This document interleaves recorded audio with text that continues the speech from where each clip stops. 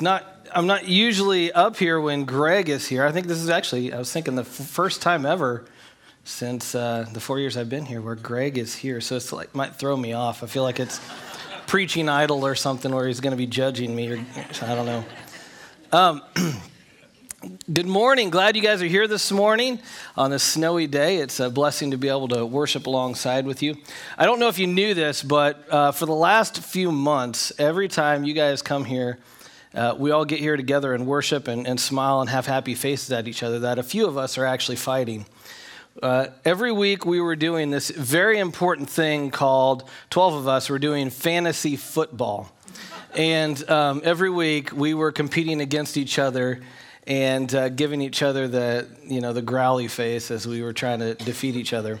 And one person who shall remain nameless, Jeff Alton, was almost undefeated the whole year. And we decided that we were going to, we had to team up and bring him down. And one of our group was able to take down Jeff Alton. Chris McKinney is our champion this year, so I'm going to have him come up. We have something special for him.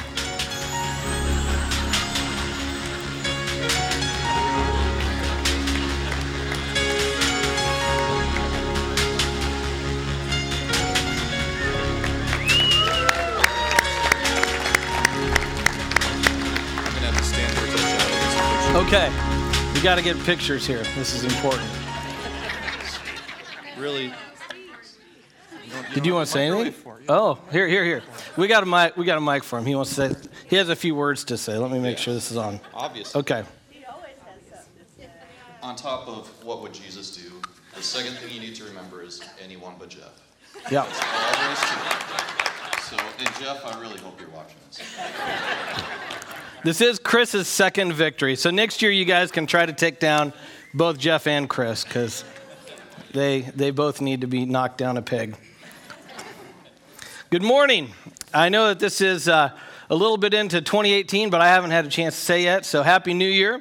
Hope your New Year is off to a great start. Have any of you already messed up on your New Year's resolutions? All right, that's okay. It's early on. I'm sure you will be able to mess them up pretty soon. So it'll happen quickly. But I pray that everybody's year is starting off well. I pray for boldness and courage as you guys face all the challenges that you're going to face this year. You know, so often as we go into a new year, we pray for protection and that life is easy that year. And that, you know what, there's nothing wrong with that. But if we look in the book of Acts, the disciples, the apostles, they prayed for courage because they knew stuff was going to happen. They knew that they were going to face things, and they knew that as they followed Jesus, there was going to be plenty of challenges and opportunities in those challenges to be able to glorify Him. And so I just like to start us off this morning with a prayer for courage and for boldness as we face all the challenges, but also all the opportunities we're going to face this year. Dear Jesus, I thank you for this morning. I thank you for the opportunity that we get to be here and we get to worship you and we get to celebrate you. I thank you for the work that you have done on the cross and the fact that example spurs us on and encourages us, it challenges us, and reminds us that this life is not just about the easy path, but it is about the narrow path that challenges us and requires much of us. And so, Lord, I pray for boldness. I pray for courage as we face those things. And Lord, I pray for many opportunities to glorify you, that we might be able to stand out in how we react to the challenges of this world. In Jesus' name, amen. I'd like to start off with, just jump right into some scripture. We'll be looking at John chapter 6. And what happens here is, I'm just going to give you a little preface on this in John chapter 6. But Jesus has had plenty of followers who have been following him around. And he doesn't do what a lot of other people do, which is characteristic of Jesus. But what he does is he begins to give them very hard teachings. And it really makes his followers uncomfortable. And that's what we're going to be jumping into here, is right after he gives some hard teachings to his disciples. And he says, many of his disciples said, "This is very hard to understand. How can anyone accept it?" Jesus was aware that his disciples were complaining, so he said to them, "Does this offend you? Then what will you think if you see the Son of Man ascend to heaven again? The Spirit alone gives eternal life. Human effort accomplishes nothing. And the very words I have spoken to you are spirit and life. But some of you do not believe me. For Jesus knew from the beginning which ones didn't believe, and he knew who would betray him. Then he said, "This is why I said that people can't come to me unless the Father gives them to me." At this point, many of his disciples turned away and deserted him. Back when I was in Lexington, Kentucky, I worked with a pregnancy center called Assurance Pregnancy Center. And I would go down and I would, what would happen is women would come in who had unexpected pregnancies, not knowing quite what their choice was going to be. And they would come in and talk with some of the ladies there. They would get information, and if they were found to truly be pregnant, they had the opportunity to have an ultrasound to be able to see that. And they found that there was a much better percentage and much better chance of the women keeping their babies if their significant other guy, if he was interested to come in. And so I would go and I would talk with some of these guys, and we would go through some of the same information. I would just kind of encourage them in their role to speak up and to be an active, to actively talk about what they wanted to see happen.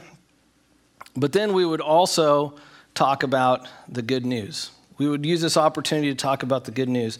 And one thing that it really helped me to learn is that I couldn't ask the question necessarily, do you believe in God? Because there was so diverse views of what God is. And I couldn't even always ask, are you a Christian or do you believe in Jesus? Because even people's views on Jesus could be quite diverse. And when I presented the true gospel, to some it would relax them, but to others it would make them very uncomfortable. As if they didn't like the fact that they couldn't, they liked the fact if they could keep their own think what I want version of God, not a more defined version of who God is.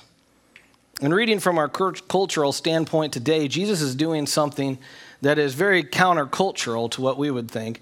You know, instead of keeping all of his followers and trying to make it easy and touting how big of a group he has following him, what he does is he turns to them and he gives them hard teachings. He gives them words that makes them uncomfortable, but are true. And then he has the audacity to turn to them and say, does this offend you, without saying sorry?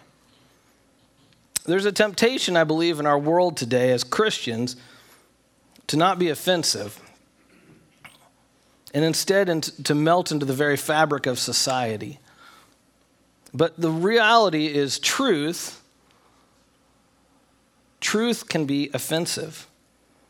God expects us not to melt into the fabric of society. He calls us to be salt and light. He calls us to stand out. God has great expectations for his people. And we're going to be looking at that today. Just as an example of that, Matthew 5:47. This is something that goes against what most people would think. It says, if you are only kind to your friends, how are you different than anybody else? Even pagans do that. I'd like to look at why God gives us and why we have in general, just in society, different expectations for us as Christians. So I'm going to go through that, and then I'm going to look at some of the expectations that God does have for us. We'll be looking at some of the Sermon on the Mount in Matthew chapter 5, and then I'm going to briefly talk about what that means. So many people recoil at the idea of having expectations. How many of you remember when you got your syllabus at college and you saw what all had to be done and it just almost made you nauseous? You'd begin to freak out and you're thinking, okay, I am transferring. I'm done with college. This is more than I can handle. No way. And yet as we got through it, as we kept working, we were able to handle it. But you know what? That's how a lot of us are. We look at the scriptures, we look at the Bible, we see it as some expectations and we freak out. But here's the thing is that God doesn't grace simply, there are legitimate reasons why the world, why the church and Jesus himself have expectations for Christians above the rest of mankind. And here are some of them. First off, we have more to profess. We have more to profess. We have the good news. Sports fans know this well. A couple of weeks ago, I saw a lot of red shirts in here. You know, I saw a lot of red shirts. People were very proud of a certain team. And all of a sudden last week, it seemed like everybody had boxed up those shirts and they were ready for storage for the winter. I, as a Husker fan, a couple months ago, I was embarrassed. We had the worst season ever. I'm looking at the Hildebrands who are here. They can relate to me on this. We had the worst season we've had since the 1960s. And then they fired their coach, brought in hometown hero Scott Frost, who's coach of the year. And now all of a sudden I'm seeing Husker stuff everywhere. It's kind of funny. I was at Sam's Club the other day, and there was a whole family with their Husker gear on, so I sat and talked to them for like 5 minutes. It was great. We had a good time. This past week, Aaron went up and took Jonathan to therapy, and she went to go get stuff ready to change him out of his swim clothes, and she comes back in, and Jonathan is walking in the pool, which is really cool for us. And so the first thing Erin did before she even left the therapy down at the hospital was to make sure to post that video onto Facebook. And see, that's what happens, isn't it? When we have good news, we love to make sure people know about it. We love to make sure that we share that good news. As I mentioned before, Christians have the good news of Jesus, the gospel. The good news shares the reality of what Christ did on the cross. In Luke 19:10, it says, "For the Son of Man came to seek and save those who are lost." But the thing is that the idea that people might be lost can be offensive. The message that people are lost is not one that people like to hear. Because the reality of this truth is that Christians are called to be more vocal about the good news of Jesus. Unless people are lost, there is no need for a Savior, for the good news of a Savior. There is power in the good news. In Romans 1:16 it says, "For I am not ashamed of the gospel, for the good news of Christ. It is the power of God at work, saving everyone who believes, the Jew first, and also the Gentile." Have you ever thought about the one God-honoring thing that we can do on earth that we can't do in heaven? Because in heaven, we can worship God, we can know more about God, we can connect with other believers. The one thing we can't do is share the good news of Jesus to people who do not know him. Christians profess more because we have good news. Another thing, we have more to give. We have more to give because we have received it from God, this word called love, agape love. It's not a love that maybe what we necessarily think about in our many uses of the word love today. Is a very defined kind of love. It's a selfless love. It's a sacrificial love. It's a love that a parent might have for a child. John describes it in 1 John 4:15 through 19. Follow along with me. It says, "All who declare that Jesus is the Son of God have God living in them, and they live in God. We know how much God loves us, and we have put our trust in his love. God is love, and all who live in love live in God, and God lives in them. And as we live in God, our love grows more perfect. So we will not be afraid of the day of judgment, but we can face him with confidence because we live like Jesus here in this world. Such love has no fear, because perfect love expels all fear. If we are afraid, it is for fear of punishment, and this shows that we have not fully experienced his perfect love. We love each other because he first loved us." Rick Warren says this. He says, "You cannot give to others what you have not received yourself. Hurt people hurt people. If you're filled with anger and impatience and you don't feel loved, guess what? You're not going to be able to love anybody else. You have to learn how much God loves you and let it heal your heart so you can let love flow through you. It is impossible to love others until you really feel loved yourself." Matthew 5:47 once again says, if you are kind only to your friends, how are you different than anyone else? Even pagans do that. Jesus expects us as followers to have the love and kind spirit that resembles him. Jesus not only loved those who loved him, he loved those who didn't love him. Even while on the cross, he said, Father, please forgive them. Why else? Because we possess more. We have greater expectations because we possess more. We have the Holy Spirit alive inside of us. John 16 says, this is Jesus, and he's getting ready to leave. And here's what he says to his disciples, but I'm going to be going away to the one who sent me, and not one of you is asking where I'm going. Instead, you grieve because of what I've told you. But in fact, it is best that I go away, because if I don't, the advocate won't come. If I do go away, then I will send him to you. And when he comes, he will convict the world of its sin and of God's righteousness and of the coming judgment. When the Spirit of truth comes, he will guide you into all truth. He will not speak on his own, but will tell you what he has heard. He will tell you about the future. He will bring me glory by telling you whatever he receives from me. All that belongs to the Father is mine. This is why I said, the Spirit will tell you whatever he receives from me. Believers have the blessing of the Holy Spirit in their lives, the indwelling of the Holy Spirit of God. That as Christians, we possess more and are filled more because we have his power at work within us. We promise more. We have a hope. We have a hope because of the promises of God that he has given us, and we can act in faith on those promises. God has a hope and a vision for our future. As Christians, we should have a hope and a vision for our future. A couple of weeks ago, Aaron and I heard about a family in Jenks, Oklahoma. The student pastor at that church named Drew Wright. He and his wife were pregnant and were with their first child. And on December 29th, about 6 weeks before his child was to be born, his wife became unresponsive and died. And shortly after, shortly after, doctors worked quickly to perform a C-section to deliver baby Asa. Unfortunately, because his wife had passed away so unexpectedly, and he had gone such a significant time without oxygen, he was in critical condition. In their best efforts to save Asa, the doctors had to cool down his body to be able to do some special work on him, and he remained in a comatose state for a couple days. 2 days later, on December 31st, they warmed him up, but as they expected, he unfortunately did not register any brain activity. On January 2nd, Drew posted this next picture. I might have a little bit of a hard time reading this. Today we got to be together to celebrate and dedicate Asa James to the Lord and his story to the glory of God. Sometime in the near future, he will most likely breathe his last breath.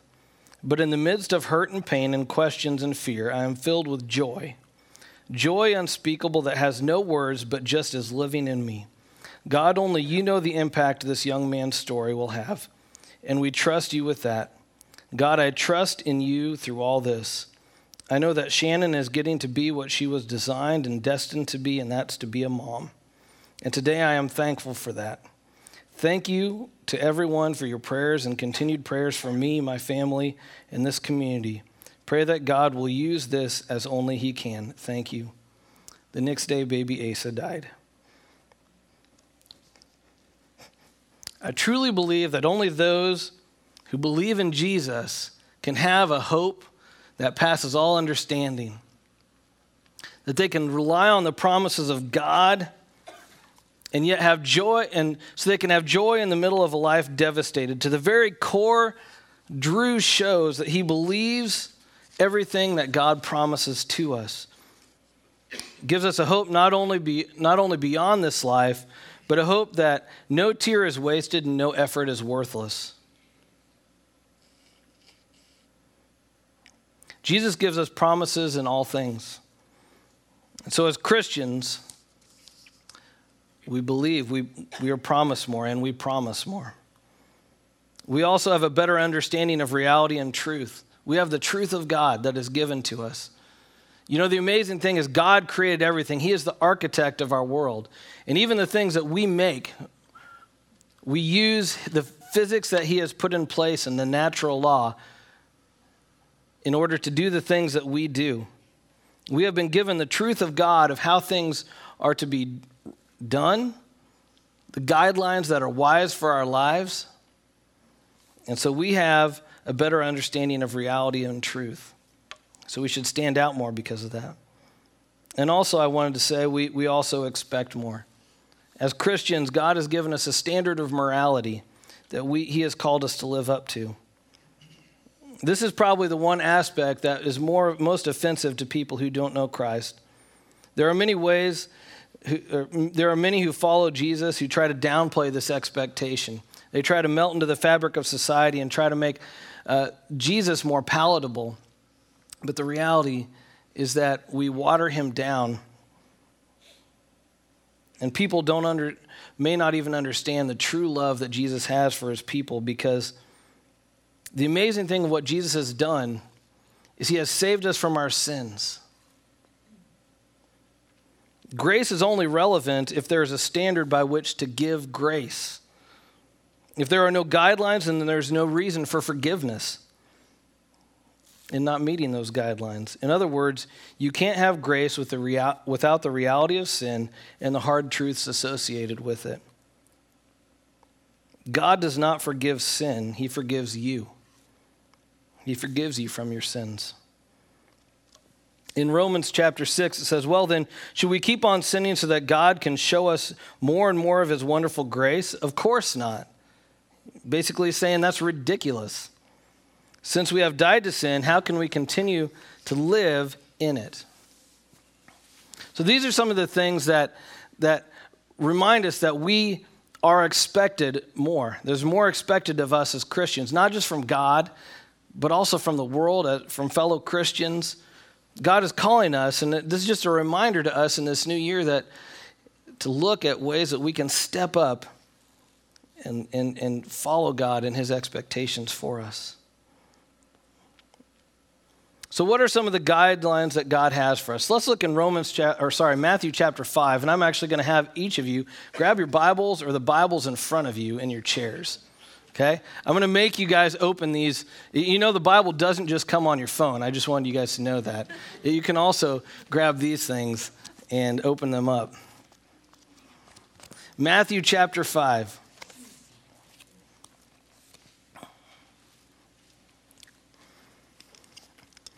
This is the Sermon on the Mount. This is the largest passage of Jesus' teachings, and he gives some very challenging teachings. And I'm going to do this. I'm going to do a little bit different. I'm just going to read some of this and then just give a couple quick thoughts after reading each passage. So I'm going to read large sections of this, and I just ask you to just follow along in your Bible there, okay? And we're going to start with verse 13. You are the salt of the earth, but what good is salt if it has lost its flavor? Can you make it salty again? It will be thrown out and trampled underfoot as worthless. You are the light of the world, like a city on a hilltop that cannot be hidden. No one lights a lamp and then puts it under a basket. Instead, a lamp is placed on a stand where it gives light to everyone in the house. In the same way, let your good deeds shine out for all to see, so that everyone will praise your heavenly Father. Jesus wants us to be an example. He wants us to be a visible and tangible reminder to everybody of who we follow. He wants people to see in us what it means to be a follower of Christ. Let's keep going on there. Don't misunderstand why I have come. I did not come to abolish the law of Moses or the writings of the prophets. No, I came to accomplish their purpose. I tell you the truth, until heaven and earth disappear, not even the smallest detail of God's law will disappear until its purpose is achieved. So if you ignore the least commandment and teach others to do the same, you will be called the least in the kingdom of heaven. But anyone who obeys God's laws and teaches them will be called great in the kingdom of heaven. But I warn you, unless your righteousness is better than the righteousness of the teachers of religious law and the Pharisees, you will never enter the kingdom of heaven. Jesus is calling us to obedience here. Even the idea of grace requires a foundation of truth. We need to seek after holiness. We need to seek obedience. God would rather see us obedient than to give up things in our lives for him. Verse 21, you have heard about our ancestors were told, you must not murder. If you commit murder, you are subject to judgment. But I say to you, if you are even angry with someone, are you not subject to judgment? If you call someone an idiot, you are in danger of being brought before the court. And if you curse someone, you are in danger of the fires of hell. So if you are presenting a sacrifice at the altar in the temple and are suddenly remember that someone has something against you, leave your sacrifice there at the altar. Go and be reconciled with that person. Then come and offer your sacrifice to God. When you are on your way to court with your adversary, settle your differences quickly. Otherwise, your accuser may hand you over to the judge, who will hand you over to an officer, and you will be thrown into prison. And if that happens, you surely won't be free again until you have paid the last penny. God has called us to have gentleness with each other, to not be harsh with each other, but to be gentle. Instead of being brash and dealing with people and not caring about the person, God is calling us to be gentle with them, thinking about their hearts instead of thinking about what we can receive out of anything. Let's keep going. You have heard the commandment that says you must not commit adultery. But I say anyone who looks at a woman with lust has already committed adultery with her in his heart. So if your eye, even your good eye, causes you to lust, gouge it out and throw it away. It is better for you to lose one part of your body than for your whole body to be thrown into hell. And if your hand, even your stronger hand, causes you to sin, cut it off and throw it away. It is better for you to lose part of your body than for your whole body to be thrown into hell. God is calling us to purity, an expectation of purity in our lives. It goes just beyond obedience, but to a pure heart, pure of intention. Let's keep going. You have also heard that our ancestors were told, you must not break your vows. You must not carry out the vows made. You must carry out the vows you make to the Lord. But I say, do not make any vows. Do not say by heaven, because heaven is God's throne. And do not say by the earth, because the earth is his footstool. And do not say by Jerusalem, for Jerusalem is a city of great king. Do not even say by my head, for you can't turn one hair white or black, or in my case, back. Just say a simple, yes, I will, or no, I won't. Anything beyond this is from the evil one. We need to be truthful in all things. We need to let our words be honest. If we have to give additional measures by people to trust us, then we aren't being a truthful person at all. Let's keep going there. Let's finish this out. You have heard the law that says, love your neighbor and hate your enemy, but I say, love your enemies. Pray for those who persecute you. In that way, you will be acting as true children of your Father in heaven, for he gives his sunlight to both the evil and the good, and he sends rain on the just and the unjust alike. If you love only those who love you, what reward is there for that? Even corrupt tax collectors do that.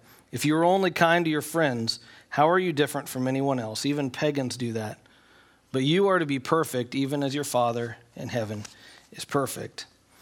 God has called us to be love, to love people. We need to understand that Jesus has been this example to us, and he is calling us to these great expectations. I encourage you to continue to read through that, to continue to read through the Sermon on the Mount that goes through chapter 7, because Jesus continues to give us expectations. And it can be a little bit terrifying. It can be a little bit challenging, but isn't that a good thing? Isn't it good for us to have expectations to rise to know that we are standing out and that people can see that we are different? The last thing I'm just going to talk about really quickly is, why is it even important for me to meet these expectations? I mean, doesn't grace cover all these things? Do we really need to worry about all this? And there's a lot of things I could say. I could say, it's important to meet these expectations because I'm known by my fruit, by the things that I do. People see these things. They're to be an example that we are judged by. I could say because my works will be revealed, that God knows my works, even the hidden ones. I could say because it will stop the talk of the enemy, as the example of my life shows that that the words that I speak are valid and true in me. I could say because it's doing God's will and giving him glory and that it calms my own conscience. But the reality, the biggest, most important thing why we should meet these expectations is more simple and profound than that. It's because Jesus loved us first. And that may sound weird, but the reality is that Jesus loves us. Jesus has great expectations for his followers because he loves us, and that kind of love deserves a response. The moment that we realize the sacrificial, radical, amazing love that Jesus has for us, it should change everything in us. That kind of love deserves a response. A true appreciation is measured in life change. Being a preacher's kid with the last name Shepherd, I learned something very valuable early on in life. When I was about 6 years old, my family got invited to somebody else's house for a dinner. And so we went over there, and I was being my unusual self. I was being ornery, and I was picking on the kids of the people we went to have dinner with, and my own younger sisters. And even after repeated chastisements from my parents, they saw that was not going to change my current trajectory of attitude. And so before long, we called the dinner off a little early, went home, and my parents practiced the long practiced discipline of spanking, which I deserved. And I remember after a calming down time, my parents came into the room and they said something that I remember to this day. Cody, you carry a name.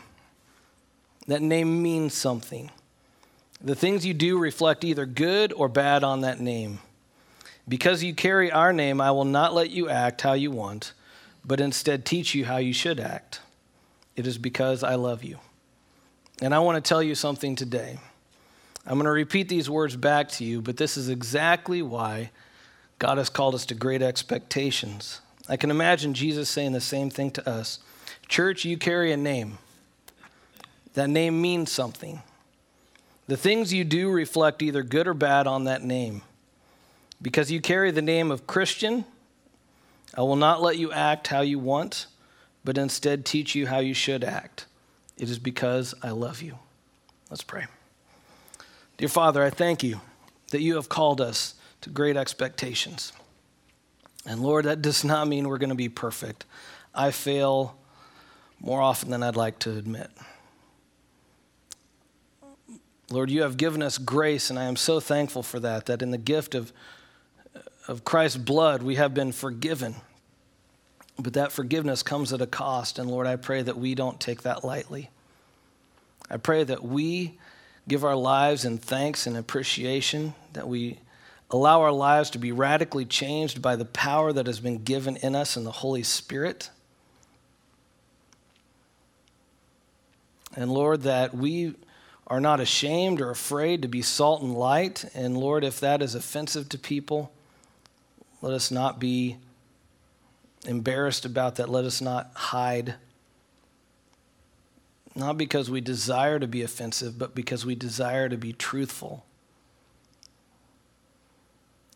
Lord, I pray that as we look forward in this coming year, that we seek to be bold and be courageous, and that no matter what we face, Lord, that you are glorified in and through our lives. Lord, and sometimes that's a daily prayer that we need to pray, because I can only pray for today. I don't know if I have the courage and strength to handle this whole year, but Lord, the amazing thing is you refresh that daily in us. And that is the gift of the Holy Spirit. It is not our power, our own power. It is not our own discernment at times. And Lord, we trust in that and we rely on that. And Lord, help us to daily look into your word that gives us life. to know how to continue to meet these expectations you have for us. In Jesus' name, amen.